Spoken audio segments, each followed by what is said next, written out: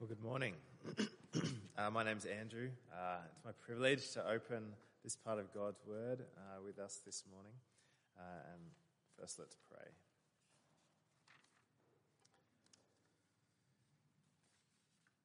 Our Lord and God, before the mountains were born, before you created the world, from everlasting to everlasting, you are God. And your word, O Lord, endures forever. Please give us ears to hear and hearts to understand this morning. In Jesus' name, amen. Well, whenever I have the opportunity, I love to look at the horizon. Whether it's the perfectly flat line of the ocean at the beach or some bobbly hills and mountains in the distance, I love looking at the horizon. During university days, I used to work at an Indian restaurant delivering their food around Canberra. And I loved the summertime because I'd often get to drive into the sunset, looking at the sunset over the hills in the distance, listening to classic rock music with the windows down. It was a fun job. And I still remember all those sunset horizons. Last week, John mentioned his computer background that he'd made at a tree to remind him of the tree planted by streams of living water in Psalm 1. Well, I'll also show you my computer background, which you might guess is a horizon. This is a picture I took in Victoria on the way up to Mount Hotham. I went there for some skiing with some friends, and we were just on the way up. This wasn't at the top or anything, but we looked out the window. Oh, wow, that's a good view. Let's just pull over and enjoy that for a few minutes. And there's something about seeing the horizon, isn't there, that kind of brings you out of the immediate. It helps you see beyond what's right in front of you. It gives you a greater perspective. If I were to ask you, what's on your horizon? What's coming up for you? What are the big things coming up in your life in the next weeks, months, year? Perhaps you've got some exams or assignments due coming up. Perhaps there's an important deadline at work, a busy period. Or maybe you're starting a new job, moving locations, a work conference coming up, a family holiday to look forward to. Maybe there's a baby about to arrive, and as Joe said, you need some things to get ready. These things are all incredibly significant parts of our lives, aren't they? But there's a day that is coming that looms even larger. The day when Jesus will return. And the way we see that, the way we keep that on our horizon, it shapes the way we view these things in our life now. Today in our passage, Peter calls us to look ahead to this horizon, to have this in our minds because it shapes the way we view the present. Jesus could return any day, so he calls us to be ready every day.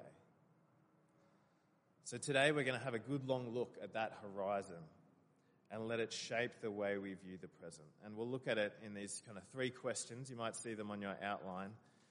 3 questions about the day of the Lord. So firstly, why hasn't he come yet?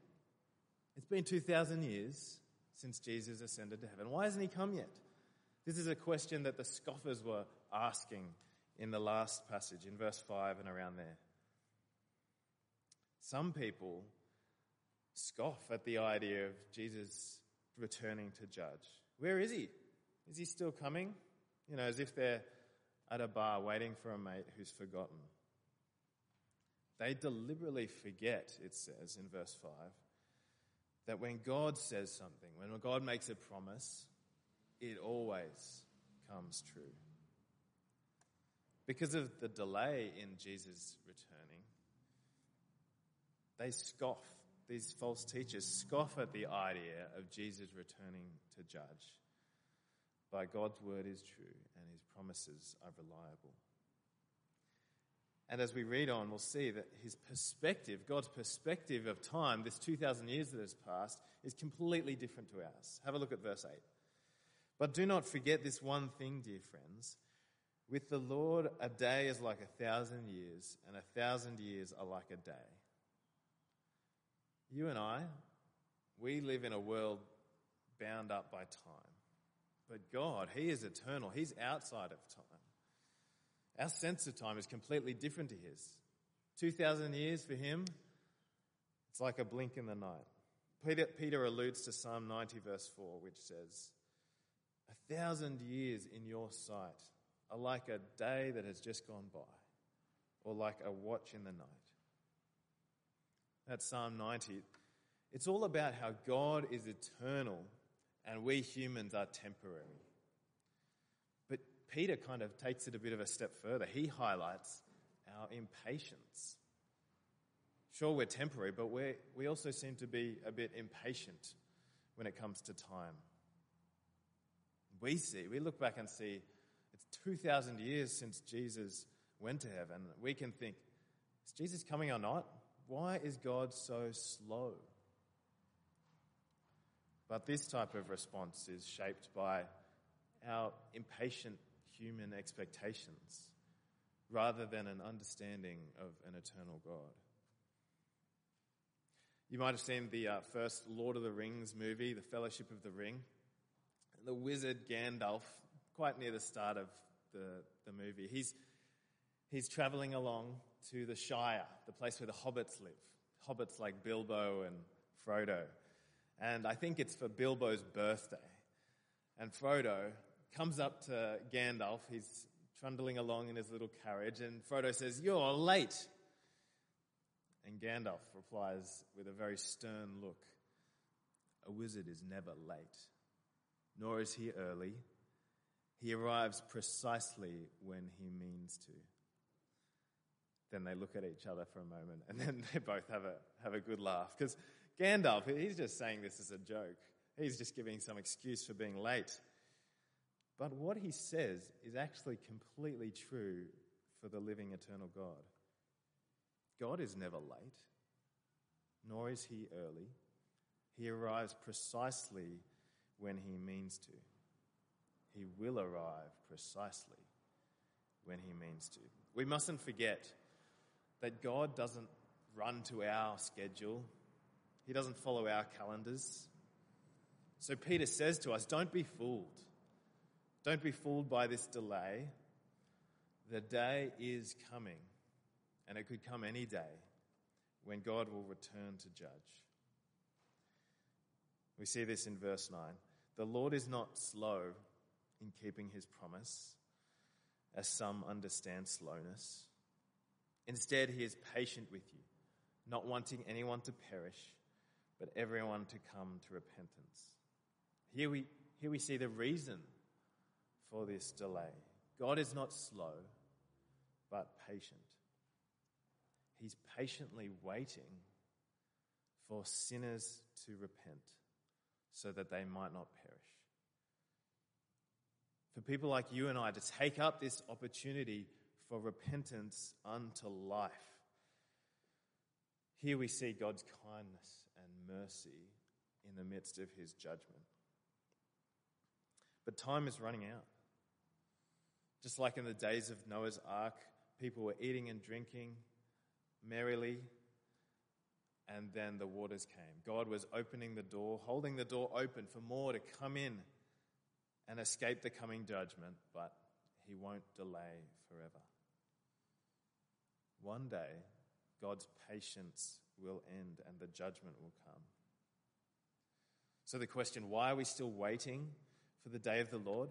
Not because he is slow, but because he is patient, desiring others to be saved. Now, there's a bit of a sense of urgency here, isn't there? Because the day will come suddenly. Verse 10. But the day of the Lord will come like a thief. No one knows when it'll come. When people feel safe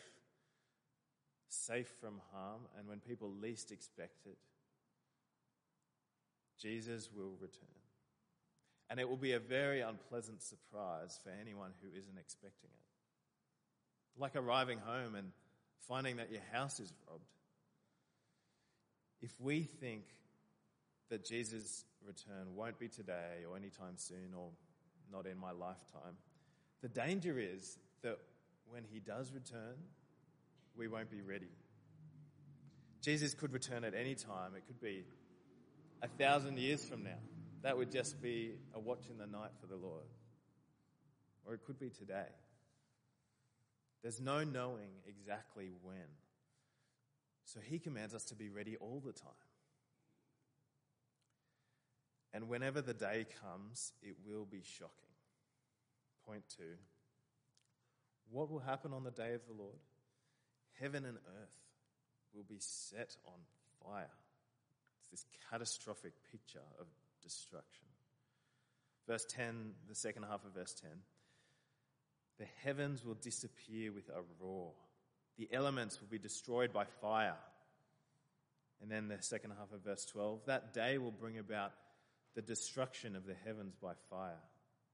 And the elements will melt in the heat. You've got destruction, roaring, fire, burning, melting. This physical world, heaven and earth, as we know it, will be destroyed. It mentions the elements a couple of times, which are probably referring to the basic building blocks of the world. You know, perhaps at the time they thought of that as earth, fire, air, and water. But everything is melted down and destroyed, deconstructed. This description, it shows the destructive power of fire and flame. And here in Australia, we're quite aware of that destructive power, aren't we? All the bushfires we have in this country. I haven't been close to a bushfire myself, but here are a few sentences I found in a news piece of how a bushfire survivor describes their experience. It was pitch black at 4 p.m. We heard the service station blow up. We could hear gas bottles from barbecues blowing up. It was just a roar and all this constant threatening sound. It was a whole body experience. You've got the smell of the smoke, the sight of it, and then it gets dark. Then it turns orange. It's really hot and really windy. This description, it evokes a bit of a fear of fire, of the bushfire, because of its destructive power. And similarly for this description of the day of the Lord, there's an appropriate sense of fear being evoked by the description. And even more so by the end of verse 10. Have a look. The earth and everything in it will be laid bare. This is to say that everything that anyone has ever done on earth, everyone's actions, your actions, my actions, will be laid bare. All our deeds exposed before a holy God. God sees everything. And on this day, he will bring justice, purifying the world from all unrighteousness. Because when bushfire season comes, right, there are these advertisements saying, are you ready? Are you prepared? And likewise, when we see this picture of the day of the Lord, we should ask, am I ready? Am I prepared? If Jesus came back today, would I be ready? If all I have done in my life was laid bare before God, am I ready for that reality?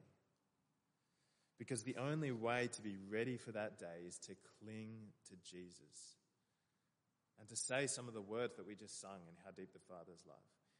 His dying breath has brought me life. His wounds have paid my ransom.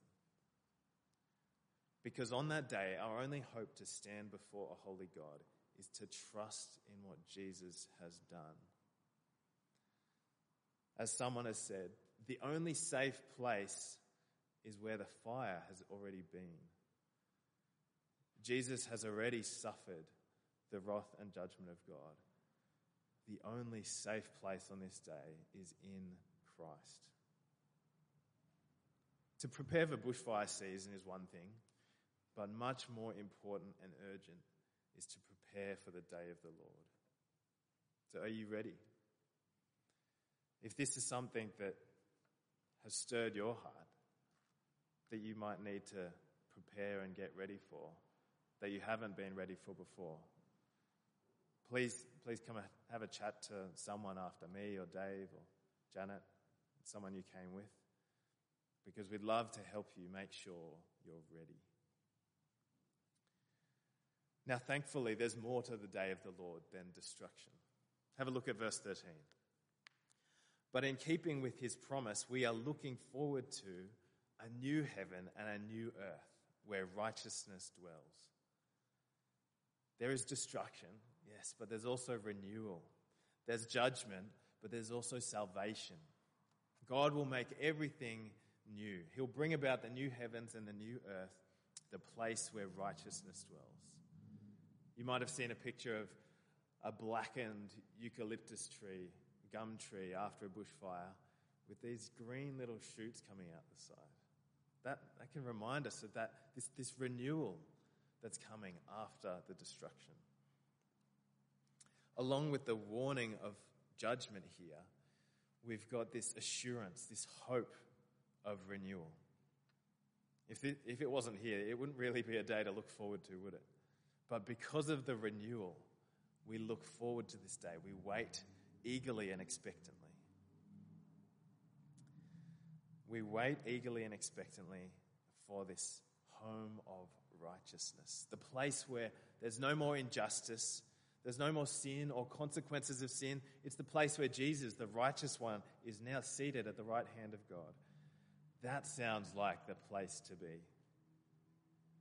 Now, a question might come to mind as we think about this new creation. Is it kind of brand new, outweigh the old and just replace it with a brand new version, as if God annihilates the present world and just starts again from scratch? Or is it a renewed version of the current world? Well, it's not 100% clear either way, but it seems to me to be more of a renewal of what's presently here. And the main reason from this passage is that the word used for destruction a few times, it's not necessarily talking about that complete annihilation, chuck it in the trash bin, but to dissolve or deconstruct something. Maybe the way you might destroy an object by breaking it into pieces. Although it's destroy in the NIV, the ESV has dissolve. And this is because it's not usually translated as destroy in the Bible. One other place it is when Jesus says about his death and resurrection, destroy this temple and I will raise it again in 3 days. That's in John chapter 2, verse 19. Destroy this temple and I'll raise it again in 3 days. And what happens to Jesus' body? He's raised again. He's brought back to life. His body is changed. It's new, but there's some continuity with his old body. There's still the holes in his hands and his side from his death. And this idea of renewal of the new creation, it also fits with some other passages like Romans 8 and 1 Corinthians 15, which indicate a degree of continuity between the old and the new.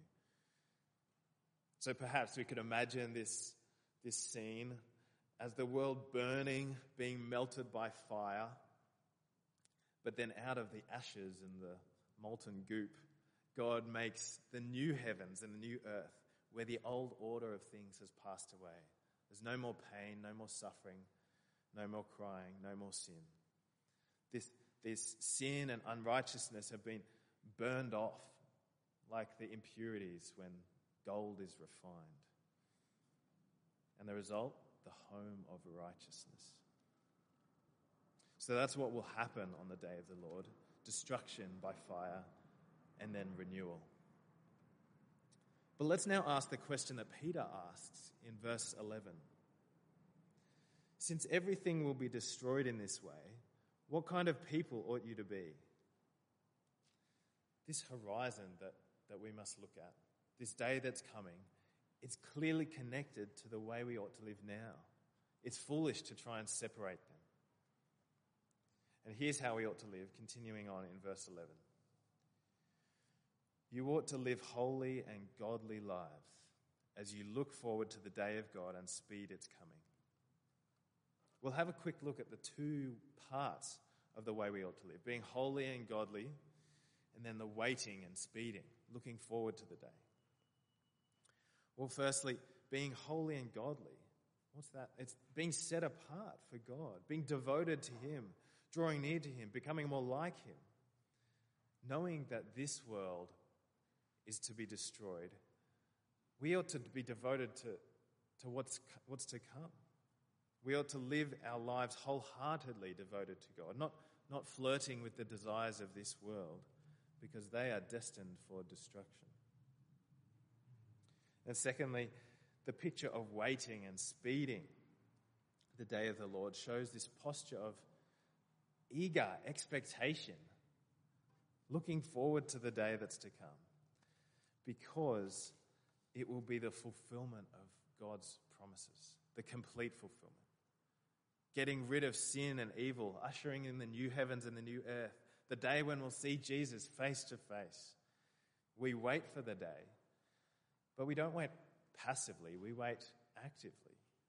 We're told to speed the day. I wonder what that means.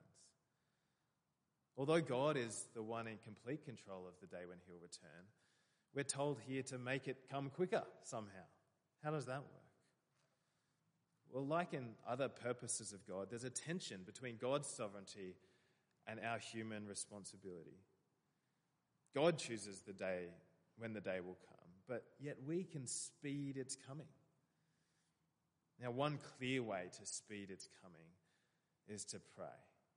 To pray, your kingdom come. Come, Lord Jesus. If God's to answer that prayer, we are speeding His coming. Another way, I think, is to engage in His kingdom work and by living godly lives.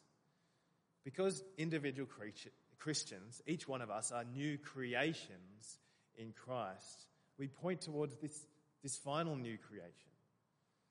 And perhaps as more and more people become new creations, that's in a sense working towards the new creation we see. Since the day of the Lord is coming, we ought to live holy and godly lives, waiting for the day and speeding its coming. Now, as I was thinking about it, this waiting time, I think it's a bit similar to an engaged couple waiting to be married. And this is an analogy that the Bible uses.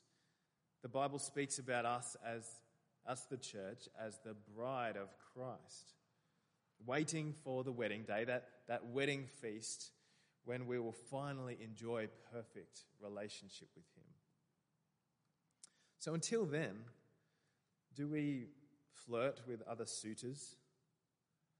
Do we dabble in desires of this world, pursuing things like comfort or pleasure or success? No way. We are Christ's bride, holy and dearly loved, set apart, so we ought to be devoted to Him and exclusively His. And while we wait, we grow closer to Him and become more like Him.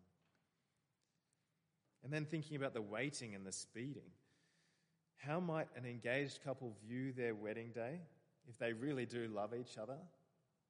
Are they reluctant, kind of tiptoeing towards it? No, they're eagerly excited for it. They're counting down the days. They don't want to stay in engagement state any longer. They want to be married. They look forward to the wedding day, and they spend all their energy speeding its coming, getting prepared, getting ready for the day. Brothers and sisters, we are Christ's church, His beloved holy bride, eagerly awaiting this day that is to come. So let's make sure we are ready and work towards the day. May we live holy and godly lives until the day He returns, having that on our horizon so that it shapes the way we live now. Let's pray. Lord God, we thank You for Your promises. We thank You that they are trustworthy and true. Thank You for this day we have to look forward to. Please give us a clear vision of the day of Your return. May we not be found unprepared. Help us to be ready. And Lord, help us to live holy and godly lives by your Spirit while we eagerly await your return. We pray this in Jesus' name.